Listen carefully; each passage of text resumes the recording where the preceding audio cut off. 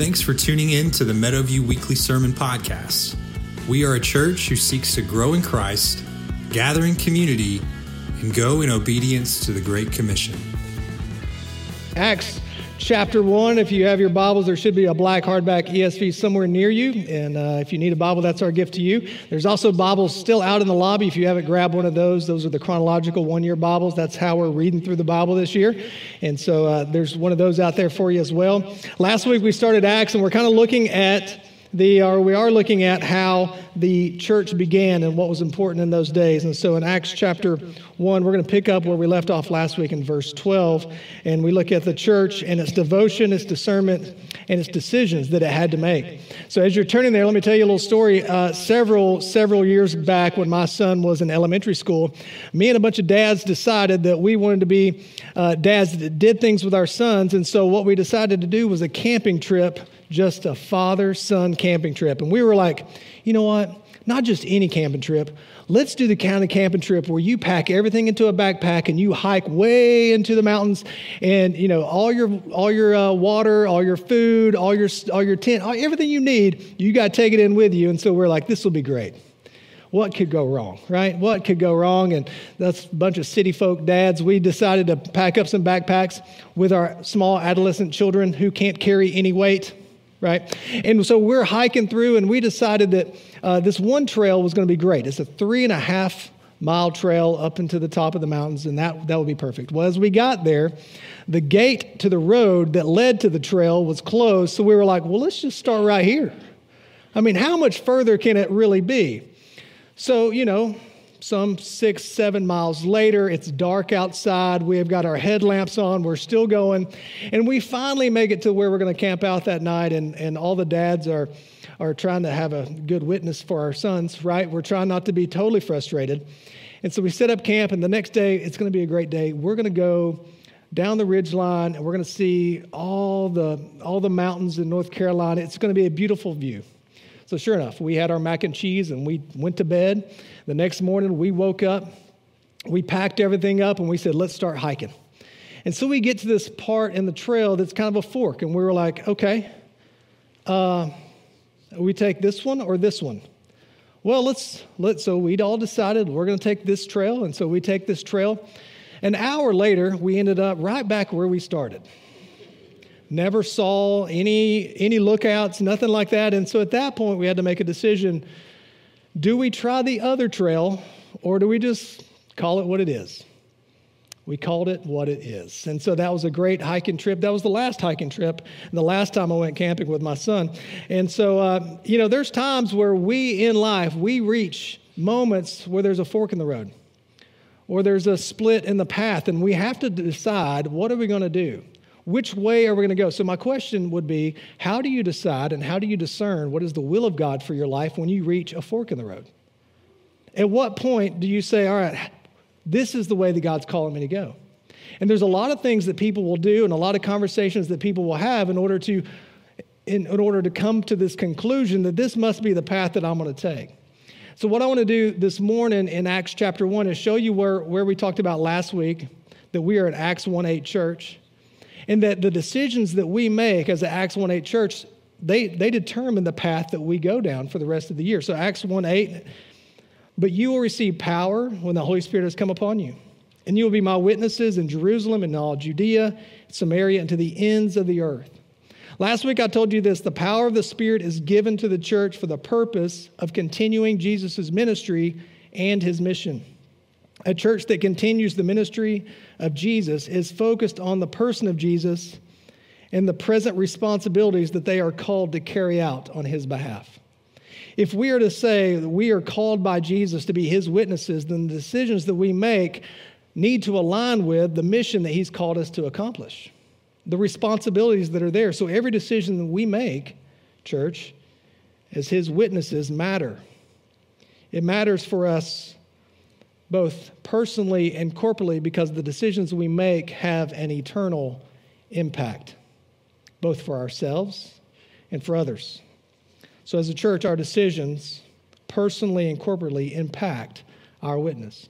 Now, last week I shared with you a mission statement for 2021. I'm going to read it again, and I'm going to do you a favor, and I'm going to read it real slow. because I was told that I said it real fast last week. So here we go. In 2021, Meadowview Baptist Church, you can write MBC if you're taking notes. That's a lot quicker. Seeks to be a missional gathering of believers. Of believing members that respond obediently to Jesus' commission. Act on behalf of Jesus to further his ministry by both word and deed. Prioritize the proclamation, those are some big words, of the gospel of Jesus Christ. And are dependent upon the empowering presence of the Holy Spirit for accomplishing this purpose. Still too fast? In 2021. No, sorry, I didn't have it on the board this week. I'll post it later, I promise. So my question for us this morning are the decisions that we make both personally and corporately, revealing that we want to be a missional gathering of believing members that respond obediently to the Great Commission. Do the decisions that we make, both personally and corporately, do they show that we want to be a body of members that respond obediently? And I said this 2 weeks ago, we can't expect the church corporately to act any differently than we do individually. As I've seen in the culture that we live in, there's a great disconnect.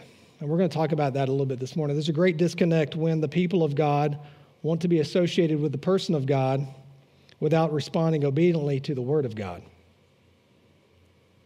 There's a great disconnect when the people of God want to be associated with the person of God but don't want to follow the Word of God or respond obediently to the Word of God. And they're no longer concerned about seeking the will of God for their daily decisions. There's a lot of people who want to be associated with the person of Jesus Christ, but do not want the person of Jesus Christ and his word to speak into the daily decisions of their life. Would you agree with that? That's a great disconnect from where we are today and where the early church was. So as we get into Acts chapter 1, verse 12, we've got a really interesting section of scripture where they replace Judas. Now, I know you're really excited to read that part, but it's about making decisions for the kingdom of God. So let's pray. Let's ask God for his wisdom. Father, we do come to you. We thank you so much for your word. It is a light to our path. And when we are at a crossroads, God, we lean in. We pray for discernment. We pray for your wisdom. We pray, Father, that you would reveal yourself to us, that we would see the weight of every decision that we make, that it is a decision that impacts the kingdom because we are called to be your witnesses. Father, I pray for this church that we would be a church that responds obediently to the Great Commission. It's in Christ's name I pray. Amen. Number one, the church is gathered in devotion to the will of God. The church is gathered in devotion to the will of God. So it's the will of God for us to gather together as the people of God, the body of Christ and his church. It is the will of God that we gather together. And I know that that's difficult to say in these times because there's a lot of us who feel like that we can't gather together, but that is the will of God, and we see that in Scripture. So Acts chapter 1, starting in verse 12, you'll follow along with me. Then they returned to Jerusalem, and from the mount called Olivet, which is near Jerusalem, a Sabbath day's journey away. And when they had entered, they went up to the upper room where they were staying. Peter and John and James and Andrew, Philip and Thomas and Bartholomew and Matthew, James the son of Alphaeus, and Simon the Zealot, and Judas the son of James. All these, with one accord, were devoting themselves to prayer, together with the women and Mary, the mother of Jesus, and his brothers. And when they returned, now, what that means is Jesus has just ascended. They're standing there. They're looking in the clouds. Two angels, as we can read from Scripture, two men dressed in white are standing there, and they say, hey, why are you looking up in the sky? He's going to come back someday the same way he came, but you've got business to do. And so now they've got this journey, this hike that they're going to take back, where they're going to take the trail about a Sabbath day, which means about a mile maybe, because you could only walk a certain distance on a Sabbath day. And so that's how they're saying it was about a Sabbath day journey. It was about a mile away. They walk back. They go to this upper room. They're gathering together. And can you imagine the walk back? Do you think it was a quiet walk? Do you think it was an exciting walk? Do you think they were talking? Do you think that they were concerned? Do you think that they were kind of lost? I mean, you think about it, the one that they'd been following footstep after footstep for the last 3 years has just gone off into heaven, and now they're walking back. What do we do? What's the first decision that we need to make? There's uncertainty going on. They're walking back to make decisions for moving forward as the body of Christ. So where do you turn during times of uncertainty, church? In uncertain times, how do you make decisions according to the will of God? Who can you trust? Can you trust the media to help you make those decisions? Can you trust the government to help you make those decisions? Who do you turn to? Can you trust your emotions and your feelings to help you make those decisions? Wow. Where can you turn when life crumbles? Well, I'll tell you where they turned. They turned to a gathering body of believers that were in one accord, that prayed together. That sounds like a Sunday school answer to me. Doesn't it sound like one to you? But it's the basis of the church. The basis of the church was these early followers of Christ feeling lost and feeling uncertain. All they had to turn to was, let's gather together and let's pray. Because I don't know what else to do. You ever been to that point where you're trying to make decisions and they keep falling and failing and things keep going wrong, and finally you get to the point and you just say, I guess I should have prayed. Isn't it sometimes the last resort when it should be the first thing that we do? And not only by ourselves, but with those that we gather around with, we pray together. This passage reassures us that in difficult times and difficult decisions, prayer and the Word of God is where you're supposed to turn. That's what this whole section right here is about. The church started by gathering together in prayer and in God's Word. But first, we need to kind of grasp the significance of why they're going to have this conversation about the 12 apostles. So it says, when they had entered, they went up into the upper room. This is verse 13. Where they were staying, Peter and John and James and Andrew, Philip and Thomas and Bartholomew and Matthew, James the son of Alphaeus and Simon the Zealot and Judas the son of James. There's somebody missing because Judas has defected, right? He's not there. And so they're all together and they're trying to decide, what do we need to do first? Now, I don't know about you, but maybe you've been reading the daily Bible readings, okay? And so as you've been reading these daily Bible readings back in Genesis, there's been a lot of names. There's been a lot of people, that so-and-so had this kid, and so-and-so had this kid, and so-and-so had this kid. And some days, if you're a parent and you decided, hey, we're gonna read this together, we're going to read it out loud with our kids, whoo, I bet that got awkward real quick, right? Because there's some sections of that you're like, I don't remember reading that, and let's just kind of skip over that. So if you've been reading, then you would have been introduced to the biblical narrative of God's redemptive plan through his son, Jesus Christ. You have already begun to see that God is a covenant-making God, and God is going to do what he needs to do to redeem a people. And so what he's done is he's started a nation that's going to be a covenant people. And you've got the patriarchs, and you've got the sons that are going to become the tribes of Israel, right? And so all of this is being laid out, and what is happening is it's being laid out because one day Jesus is going to show up, and he's going to create a new kingdom, and he's going to set up 12 disciples. He's going to set up the 12 disciples because he's got a plan to create a new covenant people, not just a covenant people. So the primary reason for the Bible is not for us to become better people. And if we enter into Scripture thinking, I just didn't get anything out of it today. When I read all those names, it just didn't really speak to me. I didn't have a verse that I could highlight and that I could post on social media and be like, this genealogy, man, it got me today. No, when we read it as the biblical narrative of what God's going to do to redeem a people. And there's a foundation that's being laid out right now because Jesus, we know, is coming. It's such a beautiful, beautiful picture in God's word. So what we do is we have to ask ourselves, do the decisions that I make aid or hinder in the redemptive will of God for my life and for the life of others around me. When I make a decision as a witness of God, I have to ask myself, does this decision play into the redemptive narrative of God's plan through Jesus Christ, or am I making a decision based on my kingdom and not his kingdom? So if we're going to make decisions based on gathering together in prayer and gathering together in God's word, then it's going to align with God's word. So verse 14, all these with one accord were devoting themselves to prayer, together with the women and Mary, the mother of Jesus, and his brothers. Just like Jesus, the night before he selected his disciples, he prayed. He prayed for them. He went out and selected them. So now what do these apostles do? They decide, let's spend some time in prayer, because we have to make a decision to replace Judas. What prayer does is prayer uncovers the concealed will of God. There's two types of will of God. There's a revealed will, which we find in his word, and there's a concealed will. Prayer uncovers the concealed will of God. The revealed will, Deuteronomy 29:29 says, the secret things belong to the Lord our God, but the things that are revealed belong to us and to our children forever, that we may do all the words of his law. The word is the revealed will of God.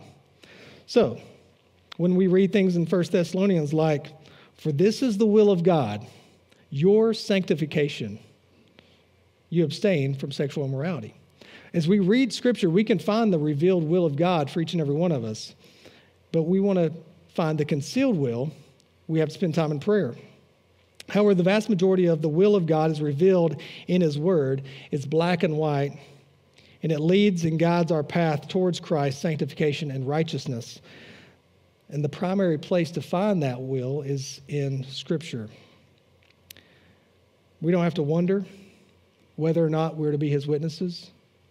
We don't have to wonder whether or not we're to live holy lives. We don't have to wonder whether or not we should love our enemies, because it's revealed to us in his word. What's interesting is that many Christians want to know the concealed will of God in their life when making tough decisions without ever wanting to submit fully to the revealed will of God that has been given to them. A lot of people want to understand, well, I just want to know what God's will for my life is. I just really want to make this decision while living contrary to the revealed will of God.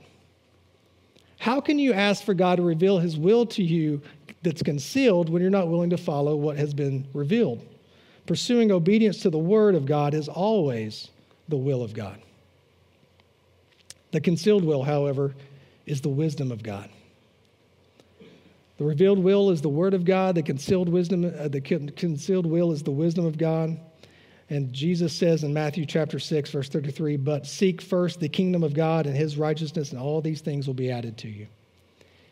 If you want to know what the concealed will is, seek the kingdom of God. Seek the kingdom of God. I have a question. Do your decisions reveal that you are first seeking the kingdom of God, or are you trying to justify building your own kingdom?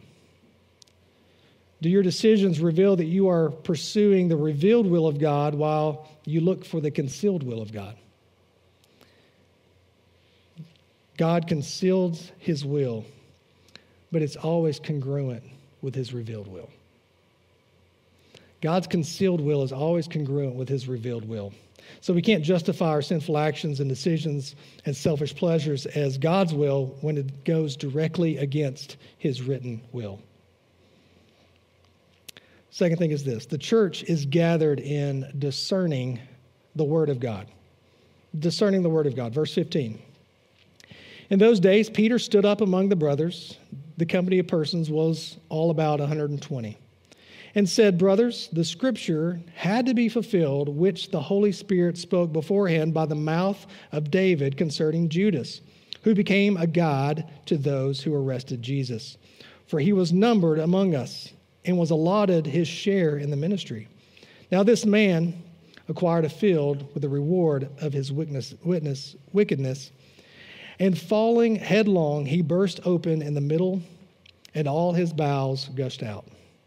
And it became known to all the inhabitants of Jerusalem, so that the field was called in their own language Akeldama, that is, field of blood.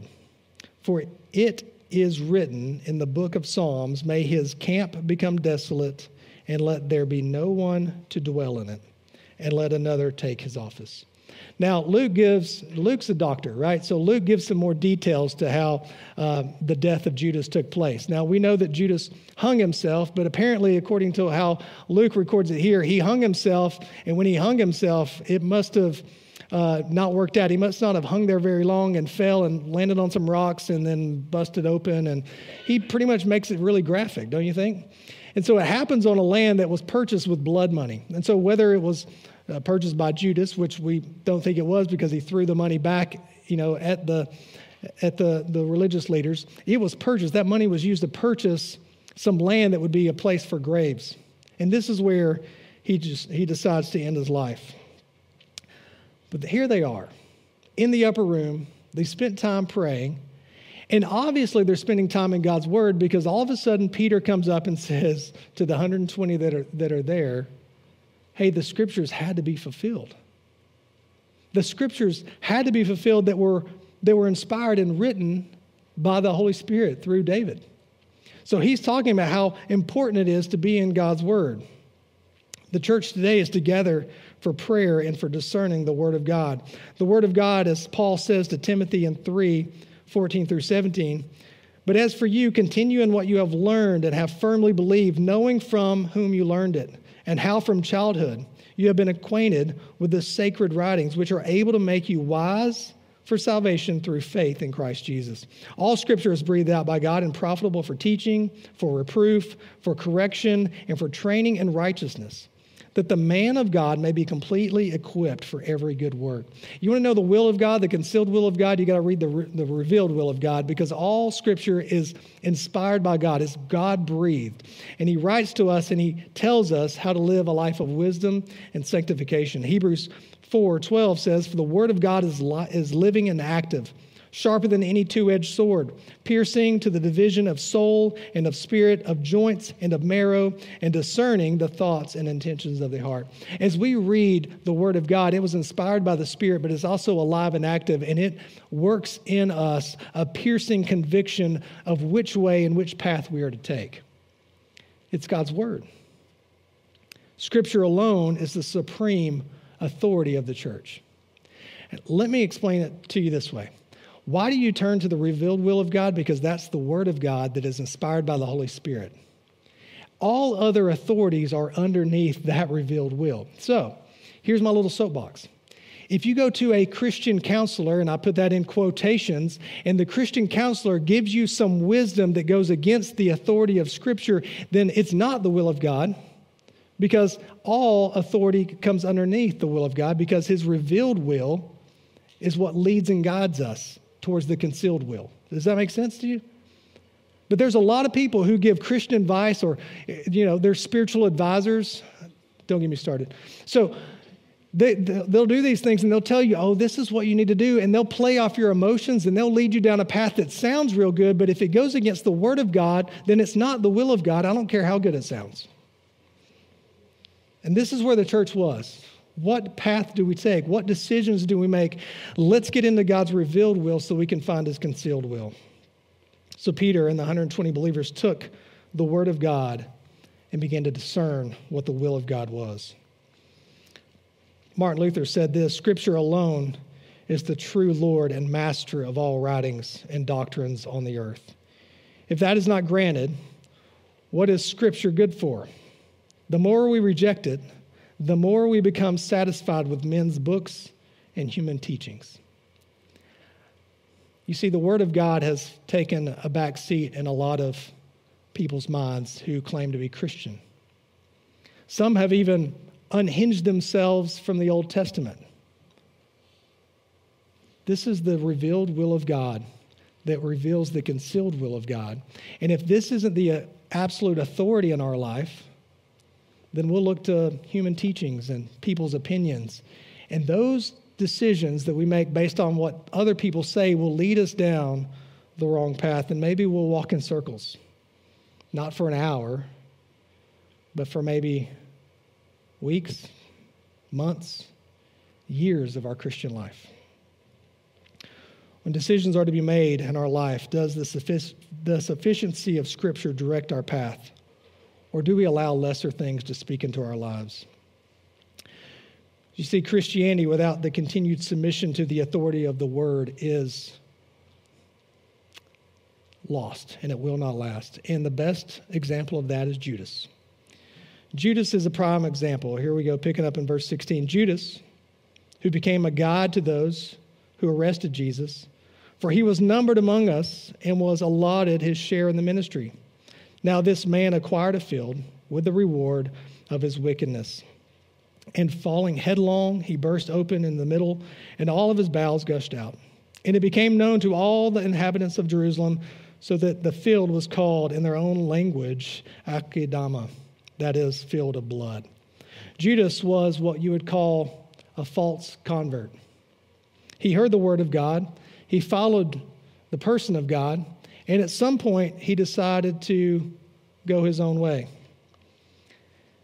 This is not new. This is what Jesus talked about in the parables when he told them the parable of the sower.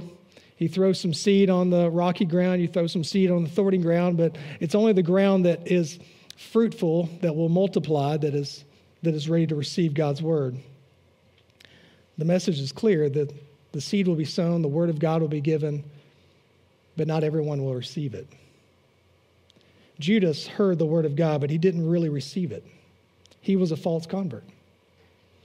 And the reason you can tell is because he eventually turned aside and went his own way.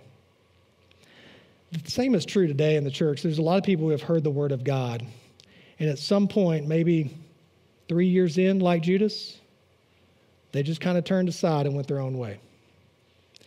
The statistics are clear. George Barna says it this way: although most Americans consider themselves to be Christian and say they know the content of the Bible, less than 1 out of 10 Americans demonstrate such knowledge through their actions.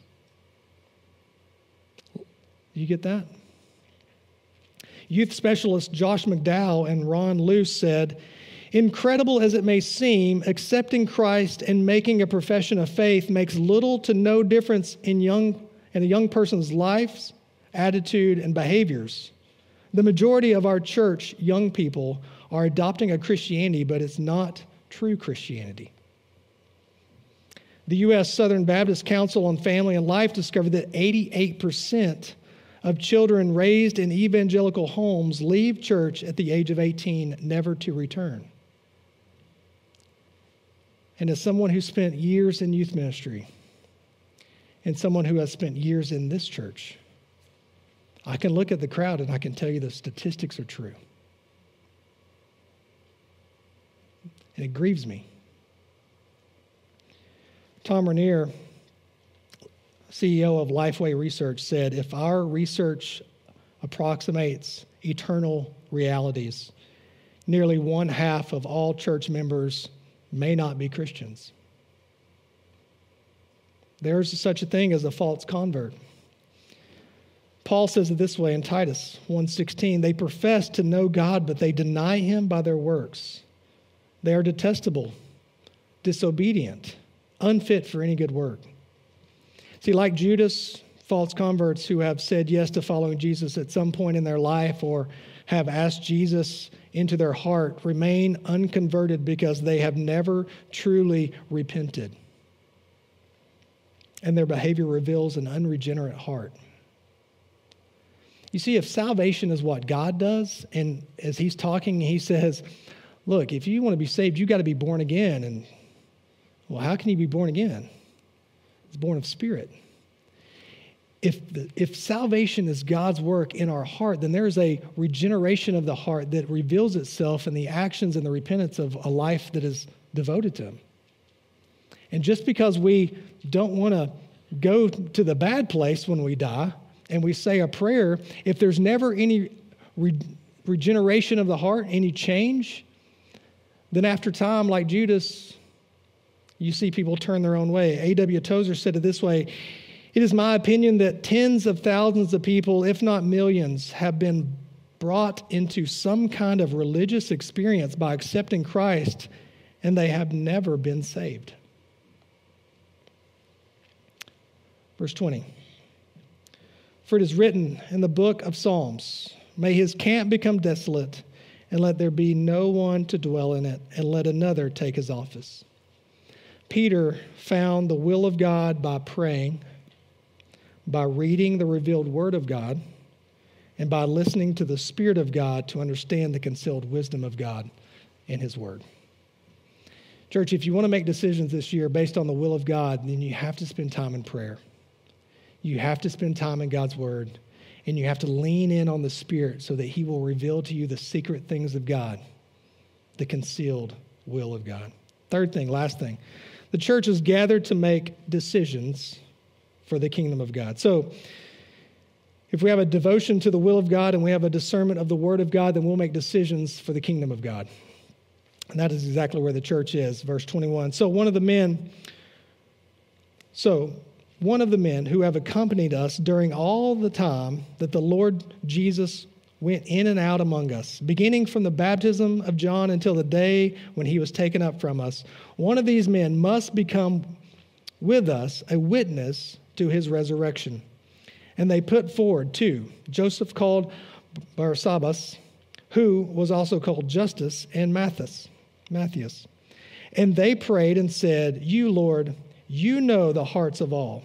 Show which one of these two you have chosen to take the place in this ministry and apostleship from which Judas turned aside to go to his own place.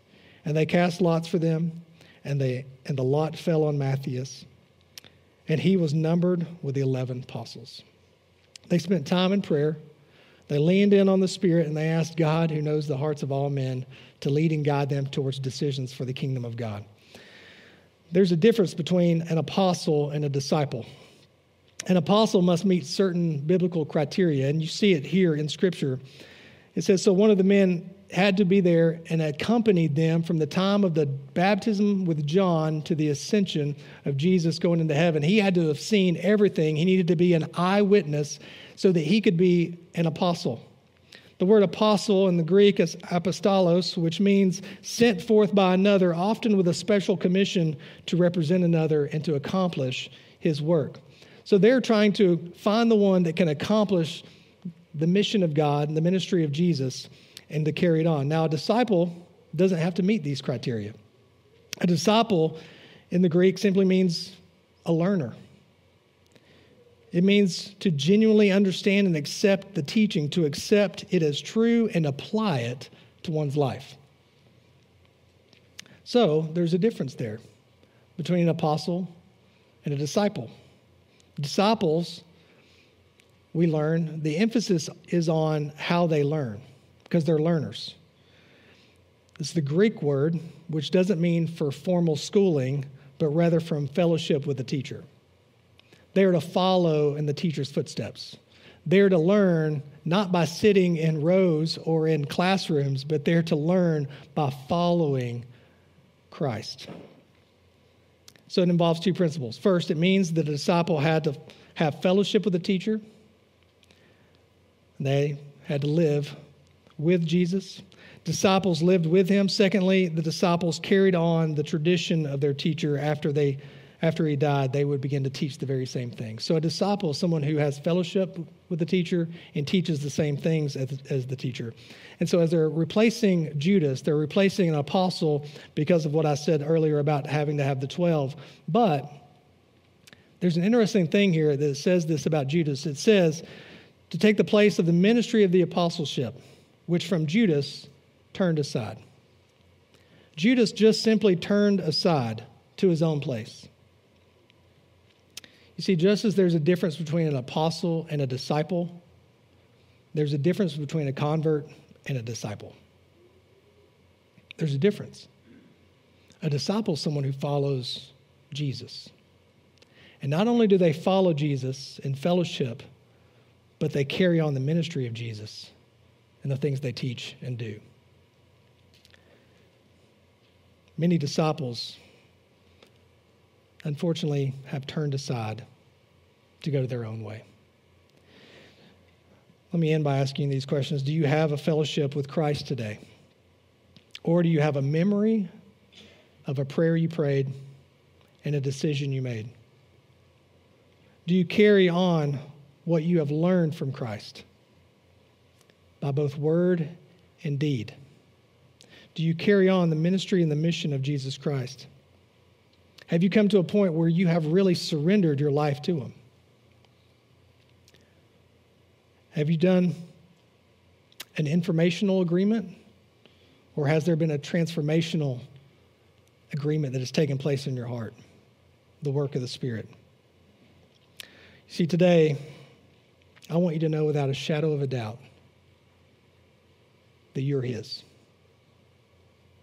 That you live a life trying to discern the will of God, the revealed will and the concealed will.